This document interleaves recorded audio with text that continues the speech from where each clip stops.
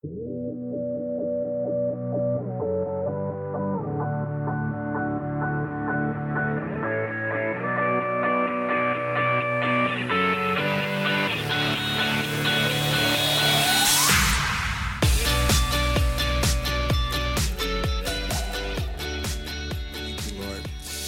you that your presence, Lord, is here and that you're working among us, that hearts are being awakened and the light is shining.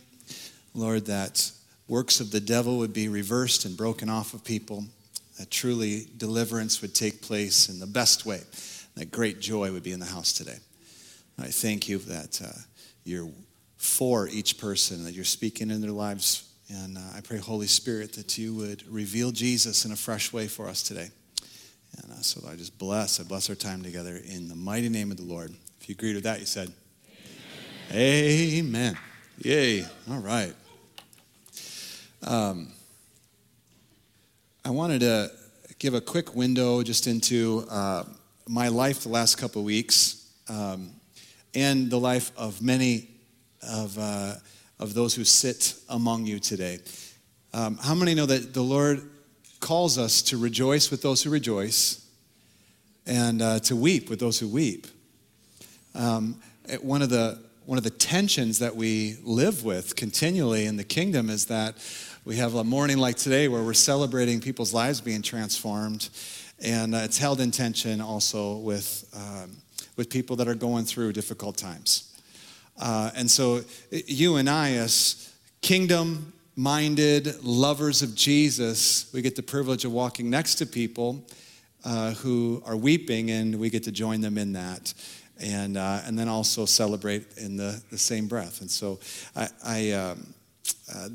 there were a handful of folks that lost their lives this last week. COVID took my uncle, and also one of our prayer team members here passed this last week. And I don't want to be short in stories, but recognize also that some of this isn't my story to tell. We also had a family suffer a pretty significant tragedy with their cabin exploded, and grandma was in it, and lost her life as well. And the point, and there are others who are in the midst of battles right now. As a congregation, it's our job to come alongside and to lift people up and to strengthen them and to grieve, yes, but also in faith to hold the line with hope and expectation of good, that God will, in the midst of hard things, also turn them for his purposes, for good, that good would result. And that's the tension that you and I get to hold. And so it's a little bit of a mixed bag for me this morning, because I'm feeling the joy of what we just witnessed, and there's so many amazing advancements taking place, guys. God is at work in our day. And at the same time, feeling the loss even in my own family. So you just have to give me a little grace this morning. But the reason I bring this stuff up is to invite you to something. When you and I, we're kingdom-minded, and we are standing looking at the goodness of God and declaring that the Lord, that his kingdom, it rules, that the advancement of that kingdom is not failing in any regard, that light always wins, that we're overcomers in every regard, and that truly on earth as it is in heaven means that the works of the devil get destroyed, and that light wins. And in the journey of declaring and holding that line of the reality that heaven is invading earth, often there is a tension. And when you bump into a situation that doesn't go the way that you think it should, or you have hope that the outcome would be different, and so your faith and prayers are partnering with that hope, and it doesn't go the way that you thought it would. In that moment, you have an opportunity. There are one of two things will take place. You will either rewrite your doctrine about who God is to somehow, well, I must have been wrong. Maybe God's goodness isn't going to be seen in the land of the living in this situation. Maybe you will alter what you believe about God to fit your experience. Or you can do what I truly believe we're called to do, which is you can draw closer to him and get a fresh revelation. You can draw closer to him and realize that his goodness doesn't fail, that he's perfect in all his ways, and that his power does not fail, that the victory of Christ is sure. And so if we are holding that as an absolute truth, then we bump into a situation that, for whatever reason, doesn't go the way we think it should.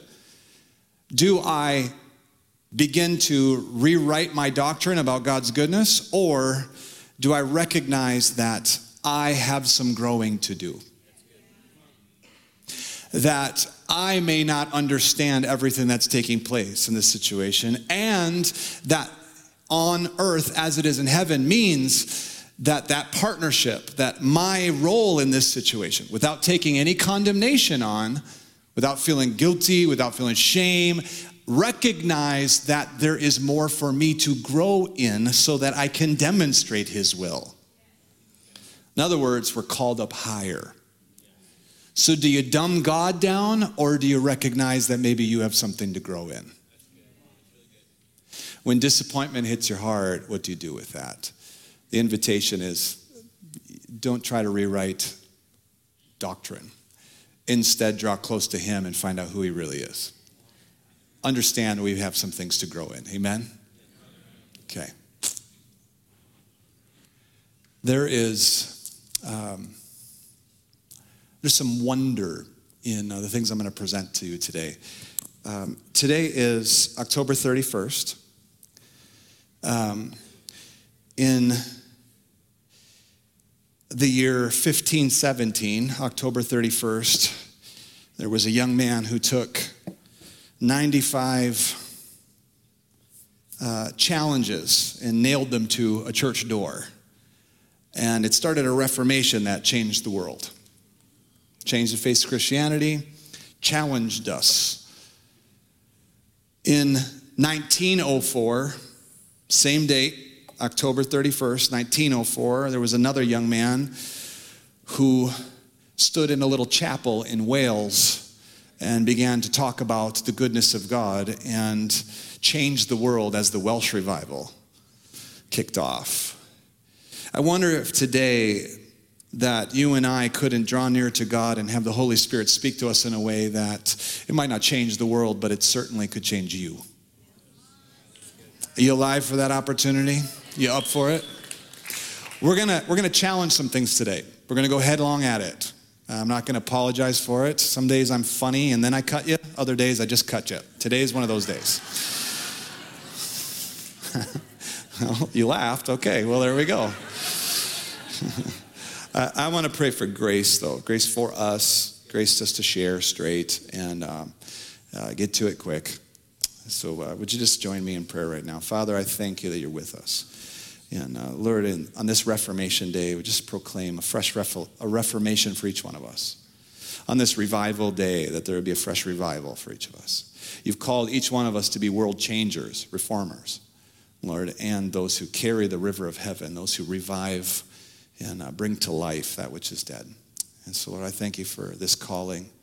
And I pray, Holy Spirit, you'd be with us today. You'd help us. Give us grace, Lord, as we tackle some tough subjects. Pray this in Jesus' name. Amen.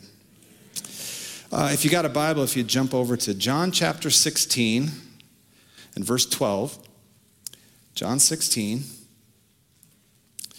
and verse 12. Now, the last 2 weeks I've been talking about the presence of the Lord, the ministry of the Holy Spirit, the way that the Holy Spirit manifests in your life and touches the life around you, all the world around you, how God in a single moment can manifest in you and bring true transformation to somebody who is in darkness and pain. How the Holy Spirit manifesting in you with his gifts, a miracle could happen. tongues, interpretation. You're speaking of the goodness of God and life changes. How a moment of encountering the Spirit and his manifestation of faith could mean the impossible breaks forth before you. How God will give wisdom and knowledge and prophetic words. And it's amazing what the Holy Spirit will do in an individual. His power touching your life. Just wonderful. So amazing. That ministry, it's not for you though. It's for the people around you. Right? The Holy Spirit in you is a gift to the world around you if you'll let him minister through you. The Holy Spirit in you though, what Holy Spirit does for you, how he transforms your life to be like Jesus, isn't just in that external, the way that you minister to people, isn't just in the release of powerful encounters with God. There is a leading of your life into truth. And this is John 16, the verse that we're about to read here today. And my invitation to you today is to give room for the Holy Spirit to speak into your life in a way that breaks open some new ground. You're familiar with the term fallow ground, hardened ground? You know, to break open some hardened ground, it either requires a deep saturating rain to, soften up that soil, or we got to get a good, strong plow. And it just goes ahead and forces its way through. I am praying the Holy Spirit would saturate you.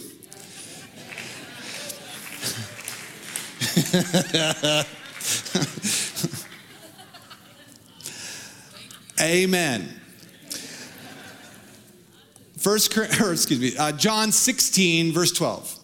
This is Jesus saying to his disciples, I have many more things to say to you, but you cannot bear them now.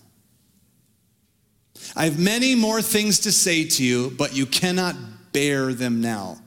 Verse 13, but when he, the Spirit of truth, comes, he'll guide you into all truth. He'll not speak on his own initiative, but whatever he hears, he'll speak, and he'll disclose to you what is to come. He'll glorify me, for he'll take of what's mine and disclose it to you. I have many more things to say to you, but you cannot bear them now. Man, this phrase, I feel this one. I have an 18-year-old, graduated high school this year. And as he's making decisions and stepping forth in life, I feel the weight as a dad of, I have so many things that I want to say to you. And there's so many things I want to teach you. There's so many things, and it doesn't feel like there's enough time. And I certainly can't in this moment just heap it all on you, right? We try as parents to give them as much as we can, but as they are moving forward in life and they have to take steps on their own and make decisions, how many know that there is almost a desperation in the heart of a parent of, if I could just impart to you everything that I know, all that's in my possession to give to you. I want you to succeed, and so if I could just give this to you, then I know that you'll at least do as good as I did. You can stand on my shoulders and go farther.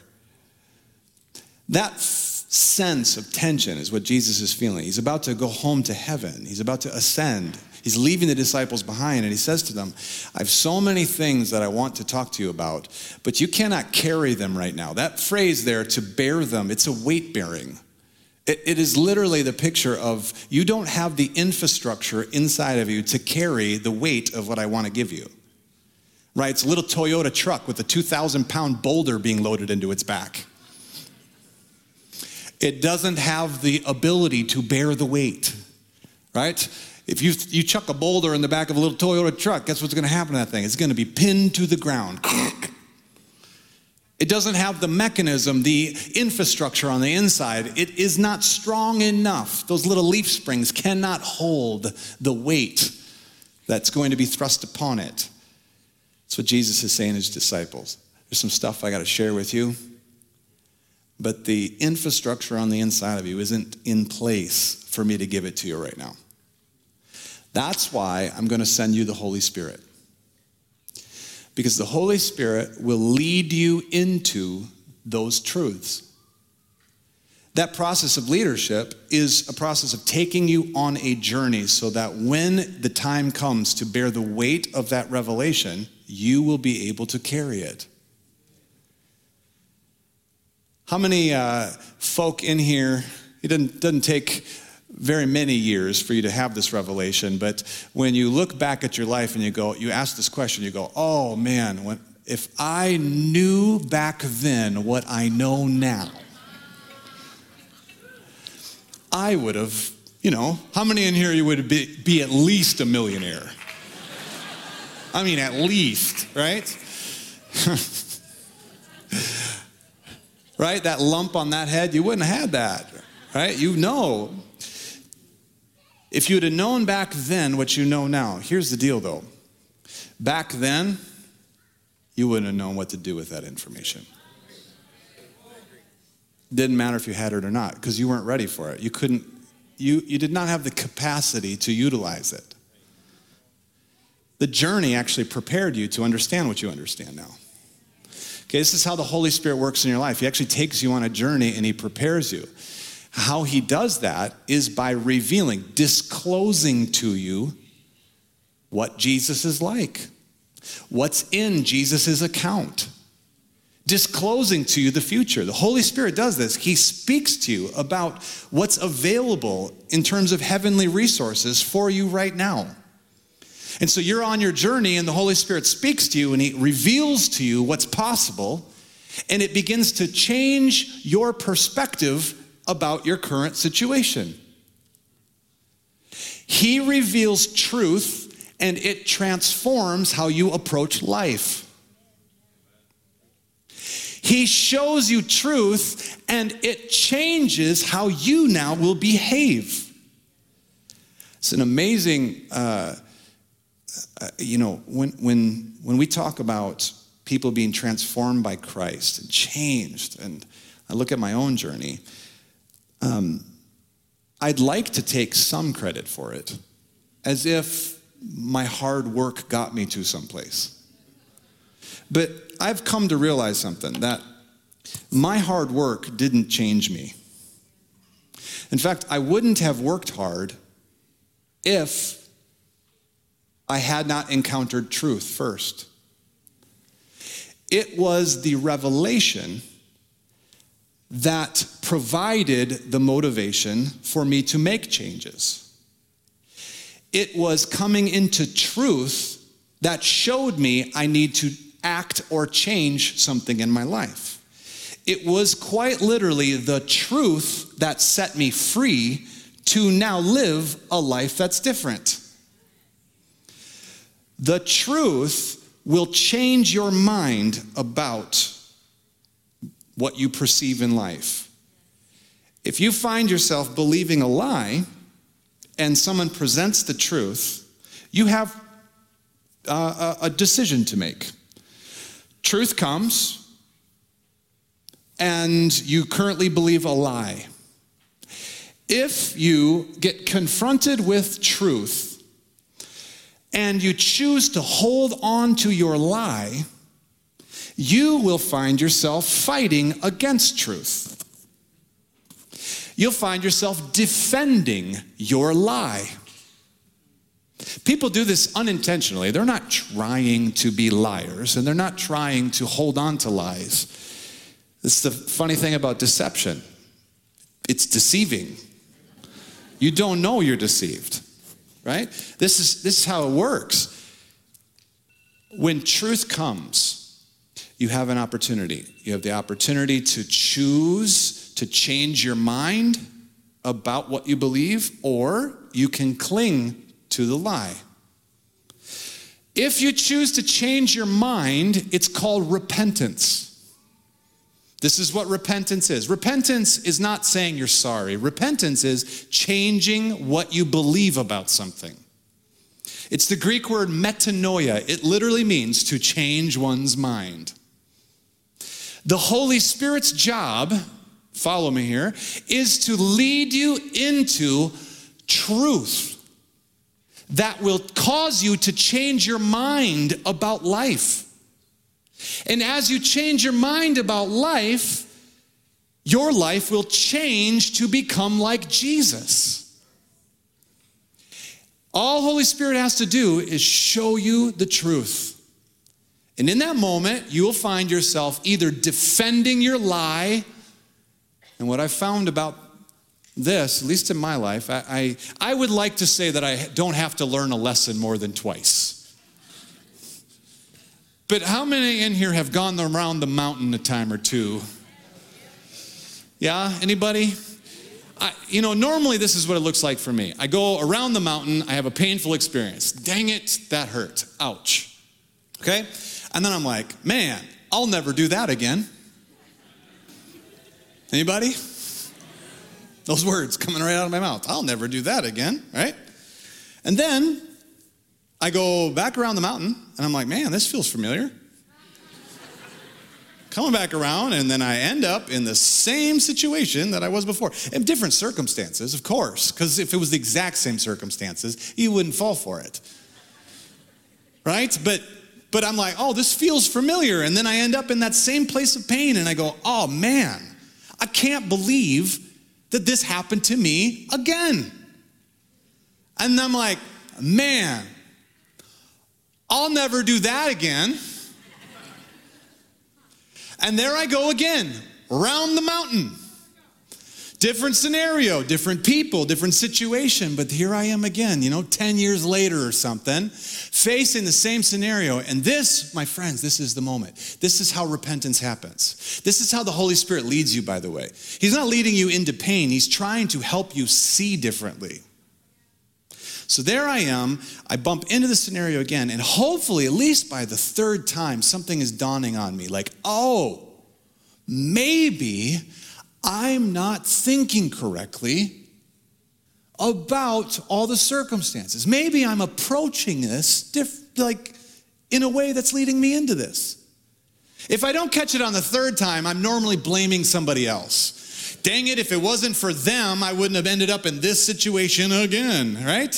Except for it doesn't take too many years of experiencing the same things over and over and over until you have someone who is very wise in your life say, hey, there's something in common with all your pain.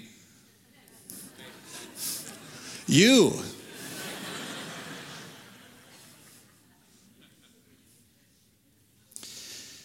The Holy Spirit helps us. Now, I'm sharing with you the life-transforming process of change, going from darkness to light. But really, that's such a low version of this. Because the Holy Spirit's trying to reveal things of heaven to you. You have a calling on your life, purpose. Like, there are significant things that God wants to do through your life. But the pace of transformation is determined by how readily you agree with truth. How willing you are to let the Holy Spirit go, hey, you're believing a lie. Or when you bump into the lie, do you defend yourself? Do you insulate yourself? Man, I'm not wrong, you're wrong. There can't be, no, I'm in truth. You must be in the lie. That's why God's positioned me here as a watchdog of the truth. I'm here to protect truth from people like you. And we end up with people vehemently defending what they believe is true, but it's clearly not. Why do I know that? Because their behavior matches their father, the liar, the devil. Anger and raging and destroying people. Why? In the defense of truth? I don't think so, friends. That's not how truth behaves. Lord, help us this morning. Look at 2 Corinthians 3:18. 2 Corinthians 3:18. Did you know that glory is heavy? It's weighty. Glory means kavod. It's the weightiness of God. When God's presence, Him, who He is, the revelation of who He is, it's heavy. It's like a 2,000-pound boulder. God wants to help you to see how gloriously and wondrously you are made in His image. He's trying to convince you of just how stinking awesome you are in Christ Jesus. Because in Christ, there is something of a mystery. There is glory that's hidden within this earthen vessel. There is this hope within us, the hope of glory. And look at what 2 Corinthians 3:18 says. It says, we all with an unveiled face behold as in a mirror the glory of the Lord, are transformed into that same image from glory to glory, just as the Lord, the Spirit. Listen, it's like this. We're looking into a mirror and we're trying to see clearly. We're trying. I don't think anybody intentionally stays in deceit. Like, you're not trying to agree with lies. You're looking in a mirror, though, and you're trying to see clearly. And what are you seeing? You're seeing yourself in a mirror. But it's like you're looking in a mirror and you're seeing this faint hint of glory. What are you seeing? You are seeing who God made you to be, but it's hard to see when you believe the lies. Really difficult to see. But if you can see it, if you'll allow that truth to touch you, then you'll be transformed into the thing you see. When we transition from this lifetime into eternity, when you see him, 1 John says that when you see him, instantly you'll be transformed into his likeness. It literally is, my friends, when you see the truth, transformation takes place. The metamorphosis takes place. What's holding you back from becoming the person that God called you to be, it's not sin. Waters of baptism, Jesus took care of that. It's not the law. It's not that you have to live up to some sort of expectation. No, Jesus fulfilled the law and the prophets. Nothing is standing in the way of you becoming the person that God called you to be. Bearing the image of God, of standing in this place as a son or a daughter of God and seeing heaven touch your circumstances. That's your calling. What stands in the way is your eyesight. It's how well do you see the truth? And when you see the truth, do you deny it? Do you defend your lie? Or are you willing to humble yourself and repent, change one's mind? Because as soon as you change your mind, you'll be transformed into that likeness. I'm dropping bombs on you, but man, I can't tell if you're receiving it or you're just, the hair's blowing back this morning.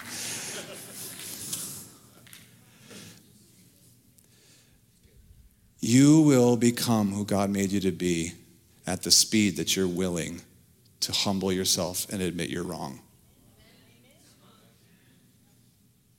But I'm not wrong. Well, then you must like the way you are. 95 Thesis, right? Luther, nailing that thing to the wall, he goes, hey, there's some things that we need to challenge about our current status, things we believe, how we're behaving.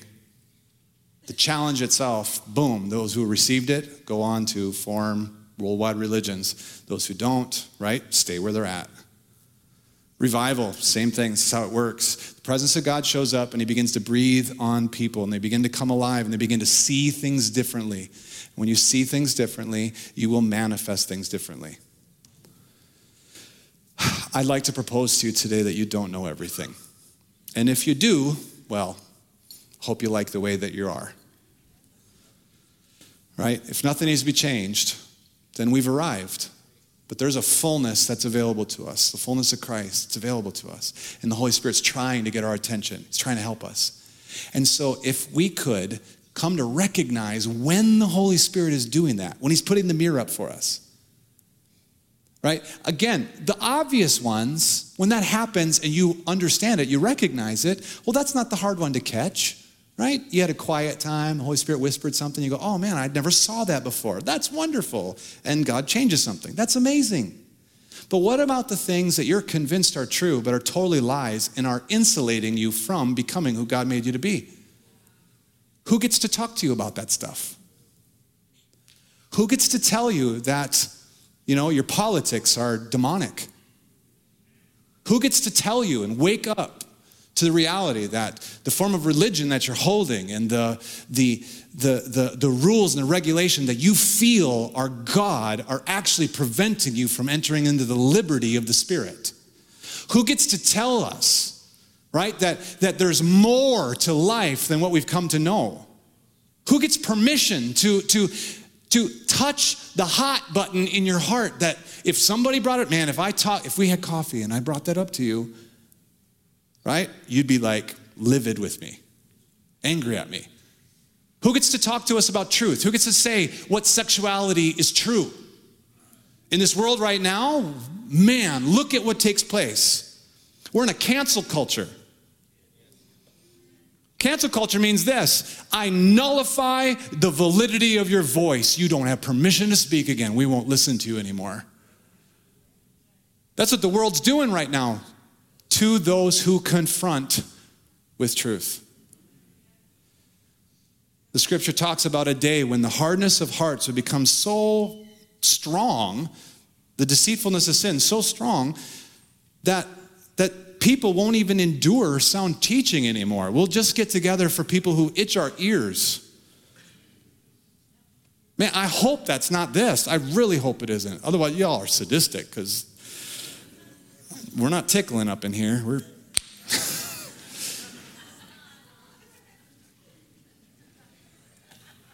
But the deceitfulness of sin would insulate our hearts from being willing to even listen to sound doctrine anymore. Man, that's the world we live in right now, y'all. We need a reformation. We need a revival, truly. But how does it start? How does it start? Right? It starts with you. You have to bring your own heart into revelation. You have to bring your own heart into revival. I can't force it from the pulpit. I've tried for years. Right? Open up, here's the river. Like, it doesn't work that way. You got to soften your heart. You got to open up. You got to bring yourself into this place of revival. Right? I bring you to the water, but I cannot make you drink. You know, we're trying, but this is how the Lord does it as well. And this is what I'm trying to get you to recognize today. The Holy Spirit will bring you over and over and over to face truth. But if you choose to deny it, that is the hardening of your heart. That's what happens. He confronts us with truth, brings us to truth, and we keep saying, no, I don't think that's true. This is where we're going to hang out today, okay? You have two options. Either you humble yourself, and when truth is presented, when a thought comes to you that is different than the one you currently believe, you have two options. You can humble yourself and lean into it, right? To hear more, to inspect it, to open yourself up for the possibility that there might be something you don't know. Or you can harden yourself, insulate yourself from it, and attack it. Because I need to disprove what disagrees with me. It's how people function. The Holy Spirit is inviting us to be quick to repent, to be quick to change our minds so that he can bring upgrade to your life, because you don't have that much time. Life is a vapor. Life is a vapor. In a moment, everything can change. In a moment. You don't have time to take another 20 years to learn the lesson that you're currently in. You should just agree with God and change. So how do I recognize when the Holy Spirit's doing that? Romans 12:2 says this: do not be conformed to this world, but be transformed by the renewing of your mind, so that you can prove what God's will is. Soon as you change your mind, you will come to know what God is asking of you. If you don't know what God's wanting from you, if you don't know his will, the chances are the reason is because you are currently believing a lie. The lie insulates you from knowing God's will. Soon as you come into, you are willing to confront something you currently believe, you'll come to know what God's will is for you. Hebrews 3:13 says this, encourage one another day after day, as long as it's still called today, so that none of you will be hardened by the deceitfulness of sin. This is a team sport. We're cheering each other on. Like, hey, when we come together, we're trying to encourage one another and strengthen one another. Why? Because it actually takes courage to face down the lies we believe. It takes courage to say yes to God and to step into some things that are different than what you've known. When the Holy Spirit does this to you, how do you recognize it? Here's two examples. Okay, this is Luke 13. Jesus is showing us two ways that you can come to see. It's like a window, it's a mirror. This is one of the ways you know that deception has been deceiving to you. Because if you're in deception, it's very difficult to see it yourself. You're going to take someone from the outside. However, these situations are ones you can self-diagnose. You can see it in yourself. You live? You ready? I'm moving as fast as I can, okay? Listen quick. Listen quicker. Luke 13, okay? Luke 13, verse 1 through 9. On the same occasion,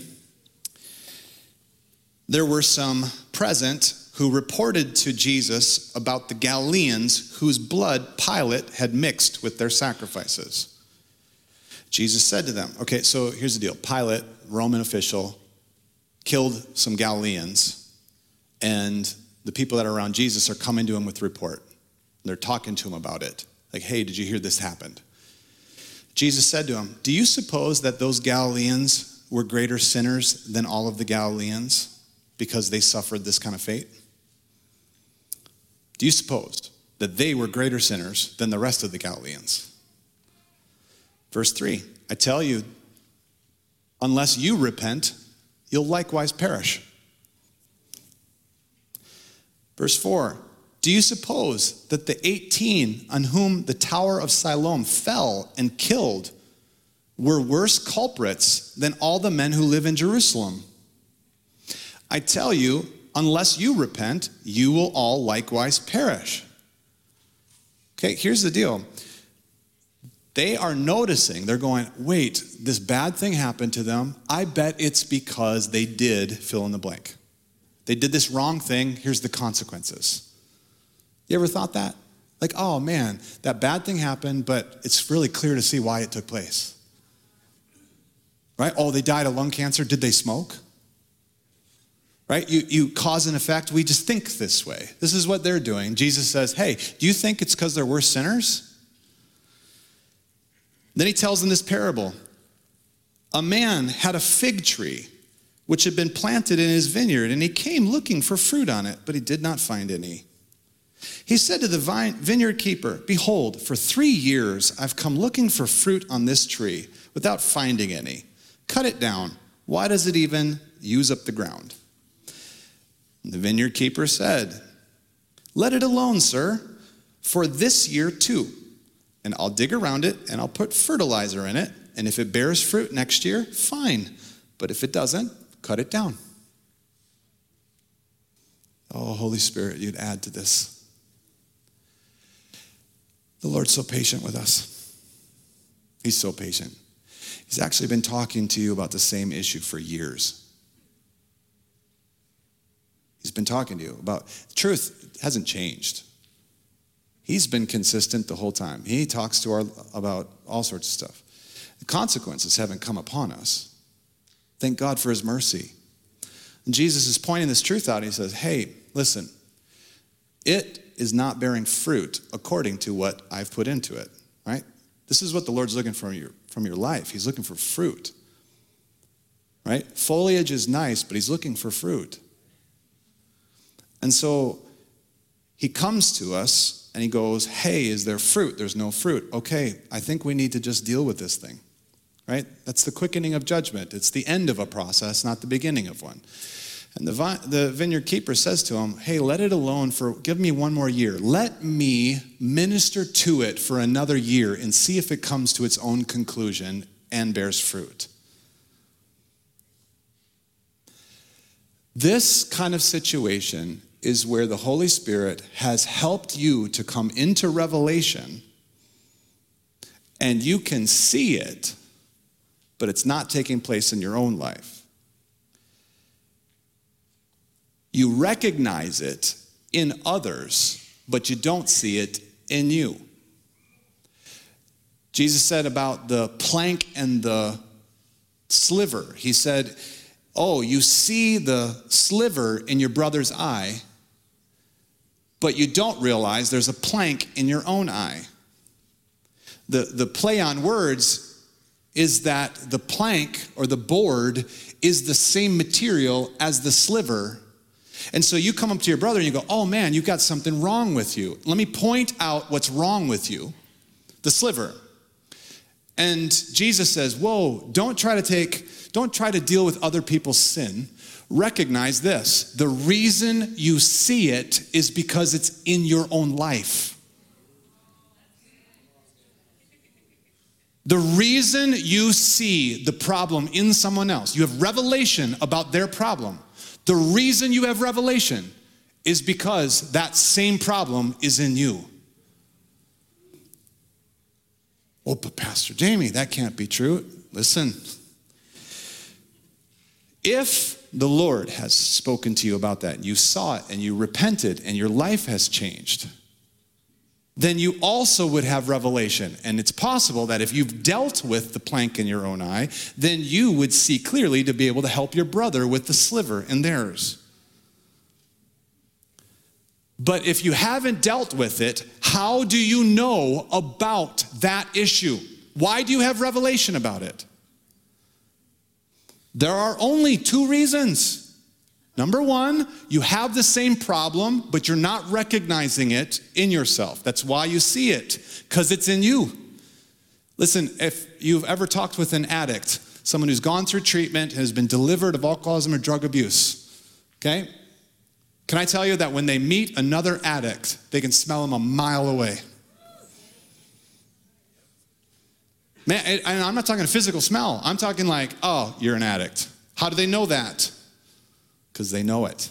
Because they dealt with it. They know it. You can't hide it from someone who's dealt with it. But what if you're an addict and you are not admitting it to anyone and you haven't dealt with the problem yourself, and then you're bumping into others and you're going, hey, they're an addict. Why do you see it? Because it's in you. When revelation comes to you about a problem, the reason that you have revelation is because the Holy Spirit is revealing it to you, friends. So how do you know if the Holy Spirit's dealing with something in your life? You're recognizing other people's sin. If you see other people's sin, it's because the Holy Spirit's trying to help you see your own. He's not trying to get you to teach other people. He's trying to get you to help you be delivered. As soon as you see it, you'll be free of it. But as long as you say, I don't need a physician, you're going to stay sick. As soon as you see it, there's an upgrade available, and man, you're on a rocket ship, and God's going to do great things with your life. But if you keep denying it, then you won't move forward. Why do you see sin in other people? Because it's in your life. It's an invitation from the Holy Spirit to deal with it yourself. Now, I want you to take a moment. I want you to think about all the problems that the people around you have. I want you to think about why you find your mother-in-law annoying. I want you to think about what's that problem with your child. Are we really talking about them? I don't think so. Friends, become alert. Recognize the mirror of the Holy Spirit. He really is trying to help you. And as soon as you see it, you'll be done with it. But we have two options. This is what takes place, right? We either humble ourselves and we change, we repent, we change our mind, or we dig in and we defend ourselves. No, it isn't. It's not me. It's them. Okay? In which case, Mark chapter 3, verse 1. Jesus entered again into the synagogue, and there was a man whose hand was withered. And they were watching him, they being the Pharisees. They were watching to see if he would heal on the Sabbath, so that they might have reason to accuse him. And he said to the man with the withered hand, come up, come forward. And then he said to those who were accusing him, he said, is it lawful to do good or to do harm on the Sabbath? to save a life or to kill it. But they kept silent. After looking around at them with anger, grieved at the hardness of their heart, he said to the man, "Stretch out your hand." He stretched it out, and his hand was restored. And the Pharisees went out immediately and began to conspire with the Herodians against how they might destroy him. Jesus brings the Pharisees face to face with their hypocrisy, and he gives them the opportunity to change their mind. Yet when they choose to confirm their own bias, it grieves Jesus. The Lord leads them to water, but at the end of the day, you have to choose to drink. How many times have you come face to face with the very thing the Holy Spirit is trying to help you get rid of right now? But instead, we use it as a place of personal passion. Now, hear me out. It's called, it's an unlawful use of passion. It's when you become zealous to destroy the works of the devil, but your zeal is in contradiction with the conviction the Holy Spirit's trying to bring in your life. Let me give you an example. A person becomes passionate about ending human slavery, human trafficking. We're going to start a ministry to do away with this works of the devil, and they can rail against those who would do such evil. And at home, in the privacy of their own office, they're looking at pornography. This is misplaced passion, right? It is confirmation bias. It is when God is dealing with something in your life, instead of allowing that to be dealt with, you use it as a catalyst to become passionate about defending or attacking something. It's a defensive mechanism. And all the Holy Spirit wants to do is get you to repent. Just change your mind about something. He's like, hey, I just want you to see this, because if you could just see it. Right, this is why mercy is so important, because when you rise up in judgment over something, you are condemning yourself. You are guilty of the thing you're judging. No, I'm not, Pastor Jamey. No, they are. Did you see what they did? Yes, but the reason you see it is because you're doing it. Friends, how many times we got to go around this mountain? How many times you got to go around the mountain? If you could just recognize, just see it, like, oh, I think the Lord's bringing a mirror into my life. I don't think he's calling me to preach. I think he's just trying to get me to repent. We become zealous for a ministry. No, it's not a ministry. He's just trying to get you to, fix your marriage. Oh, but I'm called to. No, you're not. I mean, you might eventually, but let's go ahead and deal with the cracks in your foundation. It's unlawful passion. It's where you become zealous and passionate to attack something, and you're using, it's a catalyst of defense of yourself, okay? I really believe that the Lord wants to do something so significant among us. I really do. The promises, the prophetic words are that we as a people would be in the midst of the harvest, stewarding something in this land that really does change the world. That's who you and I are. We're called to that. High calling. God wants to do amazing things in and through your life. There's an upgrade waiting for you. He has everything that you need for you to accomplish what he put on your life, your calling. Everything is available to you. Nothing is restraining it. The devil is not keeping you back from your calling. Evil is not keeping you back from your calling. The devil can't do anything against the will of God. He can't. There's nothing he has on you. It is not, we as a nation right now, we're not being held back by certain sects of people. We're not being held back by, this population does that and that population. No. The call of God on our nation is not being restrained by evil. None of it. It's being restrained by lies. But not the lies of the enemy. It's you and I believing the lies. There's nothing holding us back from engaging our calling right now. A circumstance doesn't change and then we can accomplish the call of God. No, no, no. All of it's available to us right now, but as long as we cling to and defend and have to attack those who try to deny our truth, we will stand in our own way from becoming who God made us to be. The fullness is all at hand. What it requires is to change one's mind, to repent and believe. The work of a believer is to believe. It's hard. It's not easy. The work of the believer is to trust. Trust that the Holy Spirit is actually telling you the truth. Trust that the conviction that you're feeling, trust that when he brings you around the mountain and around the mountain and around the mountain, hear me out, you're not moving on until you deal with the mountain. Oh, but Pastor Jamey, no. Ask the Israelites how many times they went around that mountain. It took them 40 years. You want to do that? Let's not do that. Let's learn the lesson. Let's agree with the Lord right now and move forward.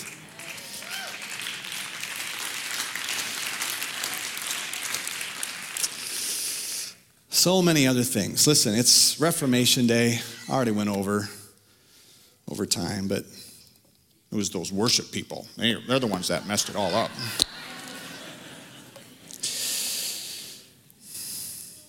God's doing amazing things among us. He's doing amazing things in your life. And there's more for you. There's more for you. Would you do me a favor right now and would you just open your hands before the Lord like we're going to receive a present, but just take a moment. Listen, what do you got to lose? I already kicked you in the face today. Come on. You got this. Okay, the invitation is very simple. It's to the Holy Spirit. It's to our Father. He loves us so much. He has good things for us. If you ask the Father for an egg, he's not going to give you a scorpion. Right? If you ask for a fish, he's not going to give you a serpent. Okay, if we ask the Father for help in this, to help us to see, he's not going to deceive you. Okay? The devil cannot restrain what God has for you. But you believing lies can. That's why we got to deal with this thing. So Father in heaven, we come before you right now as a people, right now. Before your throne of grace, Jesus, you love us so much. You're so for us. And Lord Jesus, you have so many things that you're trying to tell us and you want to impart to us. And that journey is in front of us and it's through your Holy Spirit. And the Holy Spirit, you've promised, you are here to lead us into truth. And you've been leading us into it time after time, over and over and over. But sometimes, Lord, we're thick-headed and sometimes we don't see it. And we really are asking this morning for grace. Help us to see those things you're asking us to change our mind about. Help us to see, Lord. We don't want to harden our hearts and cling to a lie. We certainly don't want to end up fighting against truth. Lord, we're asking for grace today. You give grace to the humble. And so we're humbling ourselves and we're just starting from the idea. Lord, we know that we're not seeing things correctly all the time. And Holy Spirit, we're inviting you. Would you please remind us? Would you please show us? Please give us grace, Lord, to look into the mirror and see the glory that we could be transformed. Holy Spirit, I pray right now that you would enable each person to be real before you, authentic. No more hiding. No more hiding. Lord, we really want to know you. This people, we want to be in your presence as a people, God, and accomplish who you've made us to be. And I don't want to play church, God. I want to be the church. Holy Spirit, would you come right now and breathe on each one? By the blood of Jesus and his name, I declare mercy over each one of you. I know you've messed up. So have I. Thank God for Jesus' mercy. Thank goodness for the cross and the resurrection and the forgiveness of the Lord. I declare the mercy of God over you today. I do not retain your sins. Be forgiven. Be released. There's no condemnation for those in Christ. Just a fresh journey and opportunity to see that we could be transformed. So Holy Spirit, we invite you today. Would you release revelation of Jesus to us? Give us revelation of Jesus. Give us wisdom of Jesus. We could see correctly, be transformed into his likeness, and behave correctly so that the world around us would also see Jesus. God, I thank you for this. I bless your people today. Thank you, Lord. Thank you, Lord. Oh, church, there's so many good things ahead for you. Oh, there's so many. Come on, would you just repeat after me right now? Man, I'm due for an upgrade. You are. I can see, your name is top of that list. You know the list. Right outside of purgatory, they got the list of 10 people that are going to be upgraded. First class right there. Your name's at the top of it. Okay? You're going to be upgraded. Lord, I thank you. You have assigned blessing. You have assigned the upgrade for each one. Holy Spirit, enable us to let go of the stuff that holds us behind. Thank you for this. I pray these things this morning in the mighty name of Jesus. And everybody who dared agree with that said, come on, can we give a good clap to him today?